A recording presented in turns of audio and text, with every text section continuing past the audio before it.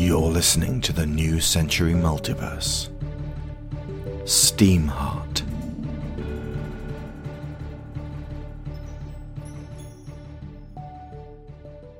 Chapter 14. Abandoned Places.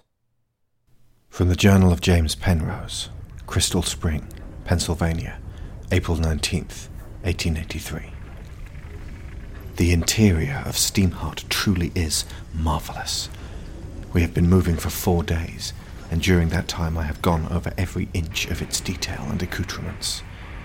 I am certain I still have not found everything. The central carriage smells of leather and brass. Little metal handles with locking fixtures can be unbolted to reveal shutters that let the air in when it gets too steamy in here, but internal cooling fans keep everyone from baking where they sit. The comfortable burgundy travelling chairs we have settled into are equipped with safety straps in case we have to pick up speed and brake suddenly. The 6 humongous wheels themselves are set either side of tilting axles, balanced and suspended to keep our track smooth, even as hillocks or uneven stones crop up in our path. We haven't left the road often, but each time we do I find myself pressed up against the portholes along the dark wooden walls, watching the countryside roll past. The sky soars overhead, populated with flocks of curious birds, and high above them, sparsely ordered, slowly shifting clouds set against a sky that goes from azure to peach to navy blue as the days thunder past. America is ours to explore. There's room inside SteamHeart to walk back and forth, even run when everybody's legs are out of the way. Plenty of empty places to sit in or lie down. Annie and Abigail seem to have rekindled their friendship, sat in the midsection, talking long into the days. The co-pilot's seat beside Harry has become a contested place to perch oneself, to get the best view of the land. I have had to fight Butler and Pines to get my fair share of time there. Raven sticks to the rear carriage behind the fuel load and next to the horse box. It is warmer in there, so he gets the solitude he's after. By day, the sunlight plays through the windows, painting our faces in shifting patterns. At night, we draw the chairs and benches down into bunks and unfold comfortable hammocks, drifting off to sleep, listening to the sounds of nature outside. Always a little afraid we might hear the barking of a wendigo. Occasionally we will encounter staring riders in coaches or on horseback, and many of our number wave as we pass by. On 2 instances, horsemen have given chase, and bullets have impacted in the side of the hull, but Butler and Annie have returned fire through the sniping panels and taken out their gun hands to discourage them from further pursuit. That seems to have done the job so far, though I am worried about encountering more riders than we can shoot, especially on terrain they can gallop flat out over. We are mostly impenetrable, but not invincible. And I have to remember that our mere appearance is enough to make some people very angry. From the Journal of Abigail Gray, Millersport, Ohio, April 26, 1883. 11 days on the road.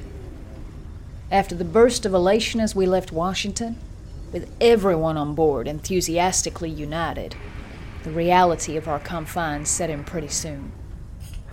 It's noisy, for one thing. That engine cranking away, and the rumble of the wheels over the road, a constant, rhythmic pounding that you can feel in your whole body. I get sick if I'm not looking out of the window the whole while we're moving, and sometimes it feels like the walls are closing in on me. I woke up in a delirium at one point and actually believed for a moment that Harry had designed this craft as a crushing device for unwary adventurers, and it took a while for James to talk me down. But what nobody told me about, and what I never expected, was the wait-in. You see, SteamHeart burns coal and wood, and she's relatively efficient compared to Steelborn. But Harry streamlined her for maneuverability on this trip, which meant carrying less of a fuel load. So what we have in the back burns up mighty fast. Apparently, If she'd brought the extra-large fuel reserve and tons of coal, we'd make far better time, but she's cautious of putting too much pressure on the engine and the gears, and leaving us stranded. This means we only actually travel for a few hours a day, and it ain't at a great rate of knots. The person this bothers even more than me is Annie. Before we left, during the preparation weeks, her prerogative became, let's go in there fast and get it done. But this travel plan was worked out by Thomas and Sarah as the safest for everyone involved, and we have a bunch of rest stops along the way. They were taking no chances with their daughter, or her machine, or James and myself. That leaves a lot of the day for scouting and stretching our legs. We communicate with the townships we go through, and there are presentations of our tour of the eastern states. Harry shows off SteamHeart as the new mechanical marvel it's billed as. We give out flyers, posters, and dime books, autograph them, my idea, and generally fulfill Truth's requirements for improving perception of an unpopular government. People keep asking us what we expect to find at the southern door and what we can do about it, which of course piles the pressure on James and myself. In the settlements, we took a bed in the places we were offered, and when no place was available, everyone else slept on SteamHeart. I would separate myself and lie outside in a sleeping bag, gazing up at the stars, thinking of Tabitha, thinking of Lucy. And because she was my goddamn shadow, Annie slept out there with me too, grumbling about my choice of venue, but unwilling to get into another flaming argument with me about my frustration at confinement. But despite her kvetching, a supremely useful word I learned from Dr. Kaufman, I have to admit, Annie has been consistently engaging company.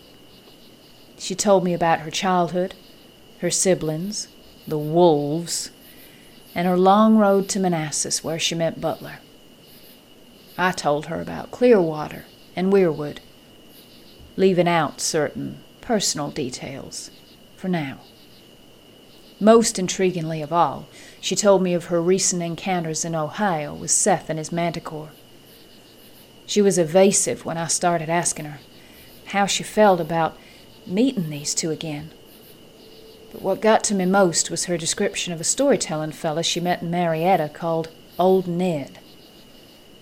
I listened to her description, my brow furrowing. "But that's Malloy," I exclaimed. "The crazy old bastard we met in Clendenin last year." Thank you. That's what I thought too. I figured at the time I was going a little crazy. So, he looked exactly the same? Looked and talked. But he said he was another man entirely. And his ex-wife, who lived a few doors down, corroborated it. Did he try to con you out of anything? No. He gave me an accurate warning about what I might encounter in the woods, and pointed me in the direction of a good gun shop. This sounds screwy. Hey, when we're done on this mission, would you like to take a couple of horses and ride out to Marietta and Clendenin? See if we can get to the bottom of this one? I'd like that. Yes, Abigail, I'd like that a lot. Harry had attempted to sleep outside with us once or twice, but she felt most at home inside her creation, slumbering on the clever swiveling pilot's chairs that tilt together to form a snug bed. So Annie and I had these little moments alone.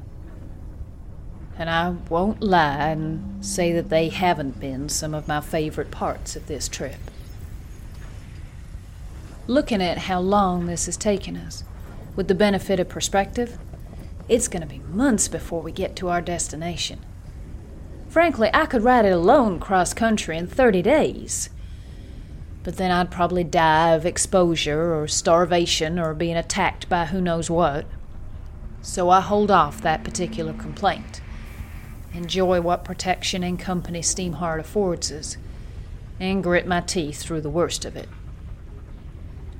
Occasionally, we will come across a place that is no longer populated, and these are at once fascinating and melancholy occasions. We walk through silent, tumbleweed towns and search for supplies. After 10 years, nature has begun to claim these areas back.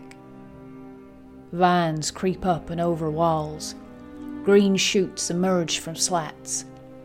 Flowers bloom amid the cracks on worn doorsteps.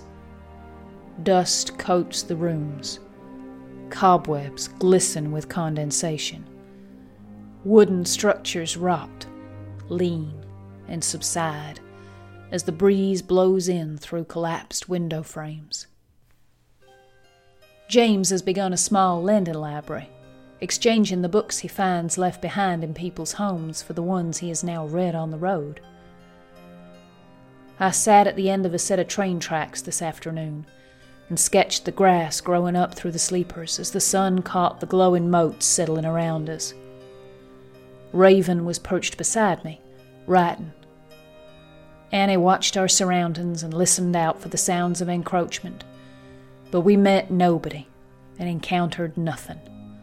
Just the world of man, sleeping now. In these quiet hours, when I have nobody to argue with and no decisions to make, I am alone with my thoughts, and a kind of subtle acceptance begins to descend. Maybe this is the end of us.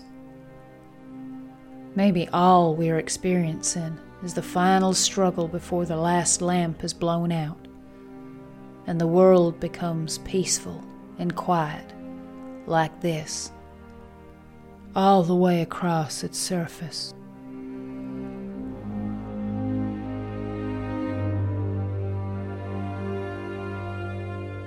From the Journal of Frank Butler, Millersport, Ohio, April 26, 1883. We pulled in beside a lake, and everybody disembarked, happy as usual to be able to walk off the morning's journey. Harry began tending to the engine and would not be interrupted nor assisted. I set off with Abigail in tow to bag a deer for supper in the nearby woods, leaving Annie to watch James. Gray was quieter than usual, and seemed to be pondering something fairly weighty. I elected not to harangue her with overt cheeriness, and we simply moved through the trees, breathing in the sense of the wild, our ears alert. It was hot today, and the air brought change with it.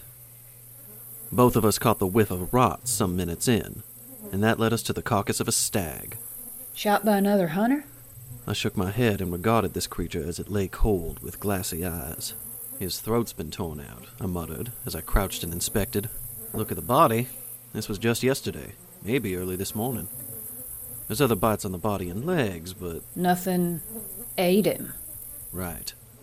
It was an animal, a big one, and whatever it was didn't even have the goddamn common courtesy to devour his tasty parts, pardon my French. You've been hanging out with James too much. Believe it or not, Sergeant Gray, I've done quite a bit of tracking in my time, well before joining the Army. I straightened up. We got us a wolf to hunt. Sounds kinda dangerous. It is. And if this was just a regular wolf, I'd leave it well alone and let nature be. But look at the excess of dried foam round these wounds. This animal is a rabid killer. Can't you just let it die on its own steam? She asked, bunching up her shoulders. Rabies will kill him pretty quickly. Within 10 days. But there's an abundance of other animals around here that it could bite but not kill, and that disease will spread who knows how far. I gave her a meaningful look. Yeah, I comprehend the parallel. And you can't just leave it be. No, Abigail, I can't. Nobody asked you to do this. But it's there. All right, let's go, She muttered, hefting a shotgun and racking the lever. I'll watch your back. How about you watch my side? Where you shoot, I want to keep you pointed away from me.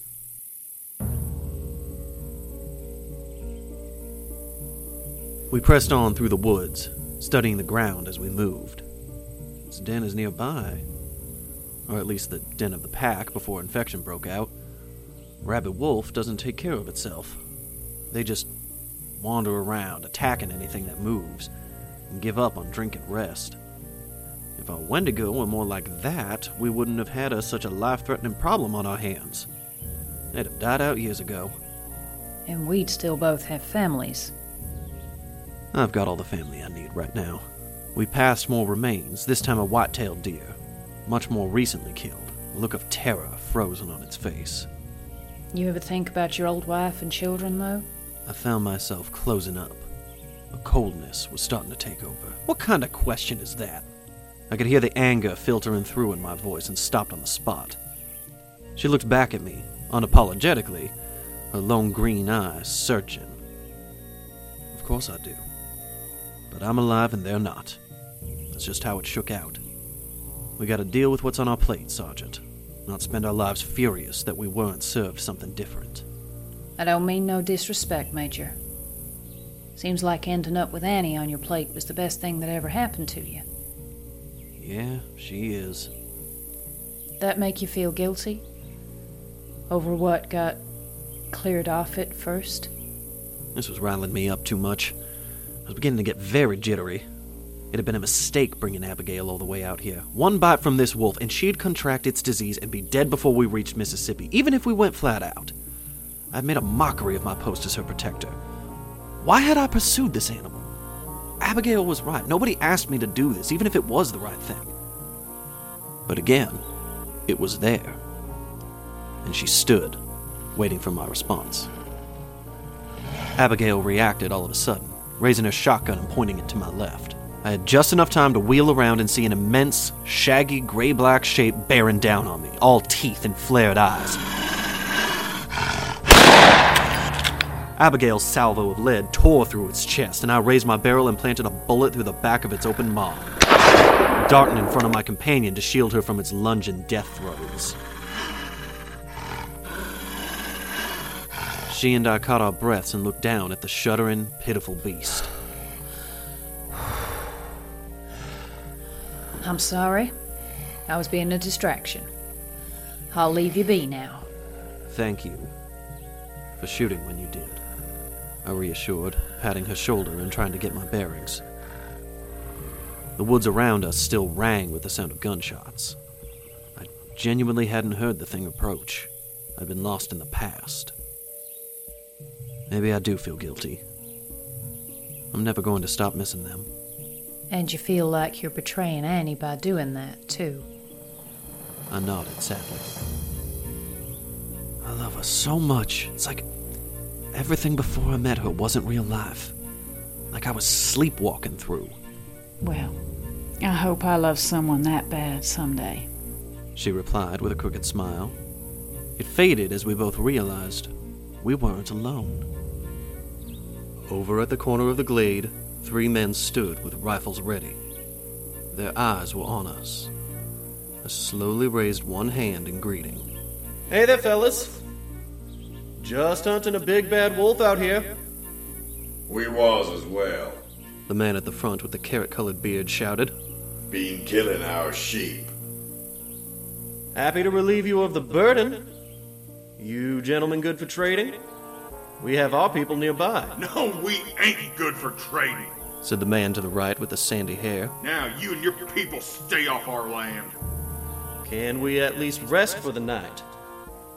We won't bother anybody. For that? Said Carrotbeard, indicating the wolf. For that you can rest for the night. You done us a favor there. We want you on the road with your contraption by noon tomorrow. They had been watching us. I exchanged looks with Abigail, and my grip around the handle of my weapon flexed imperceptibly. Thank you kindly. Happy to be of service. You boys carry on doing what you're doing. And we left the glade, but did not turn our backs.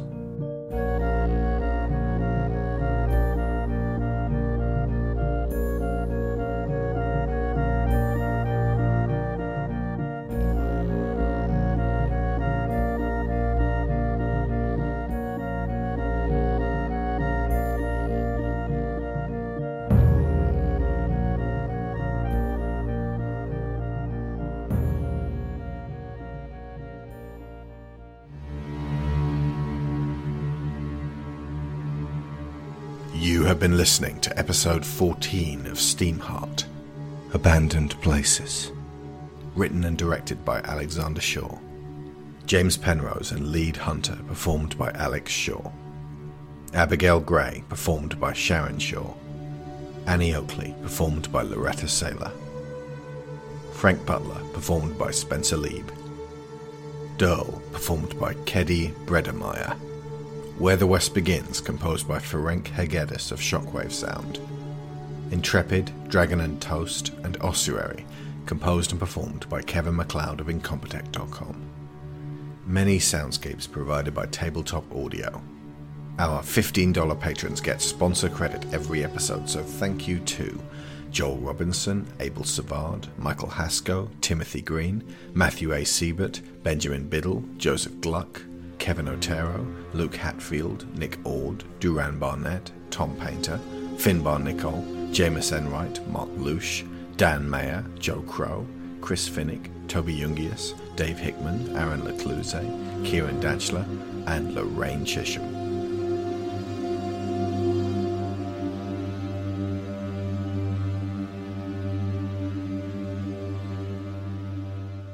The men hunting the wolf returned to their families that evening and left SteamHeart alone, as promised.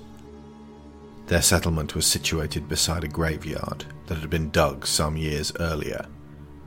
At the start of the week, the number of graves had been equal to the number of survivors. Now the living were in the minority.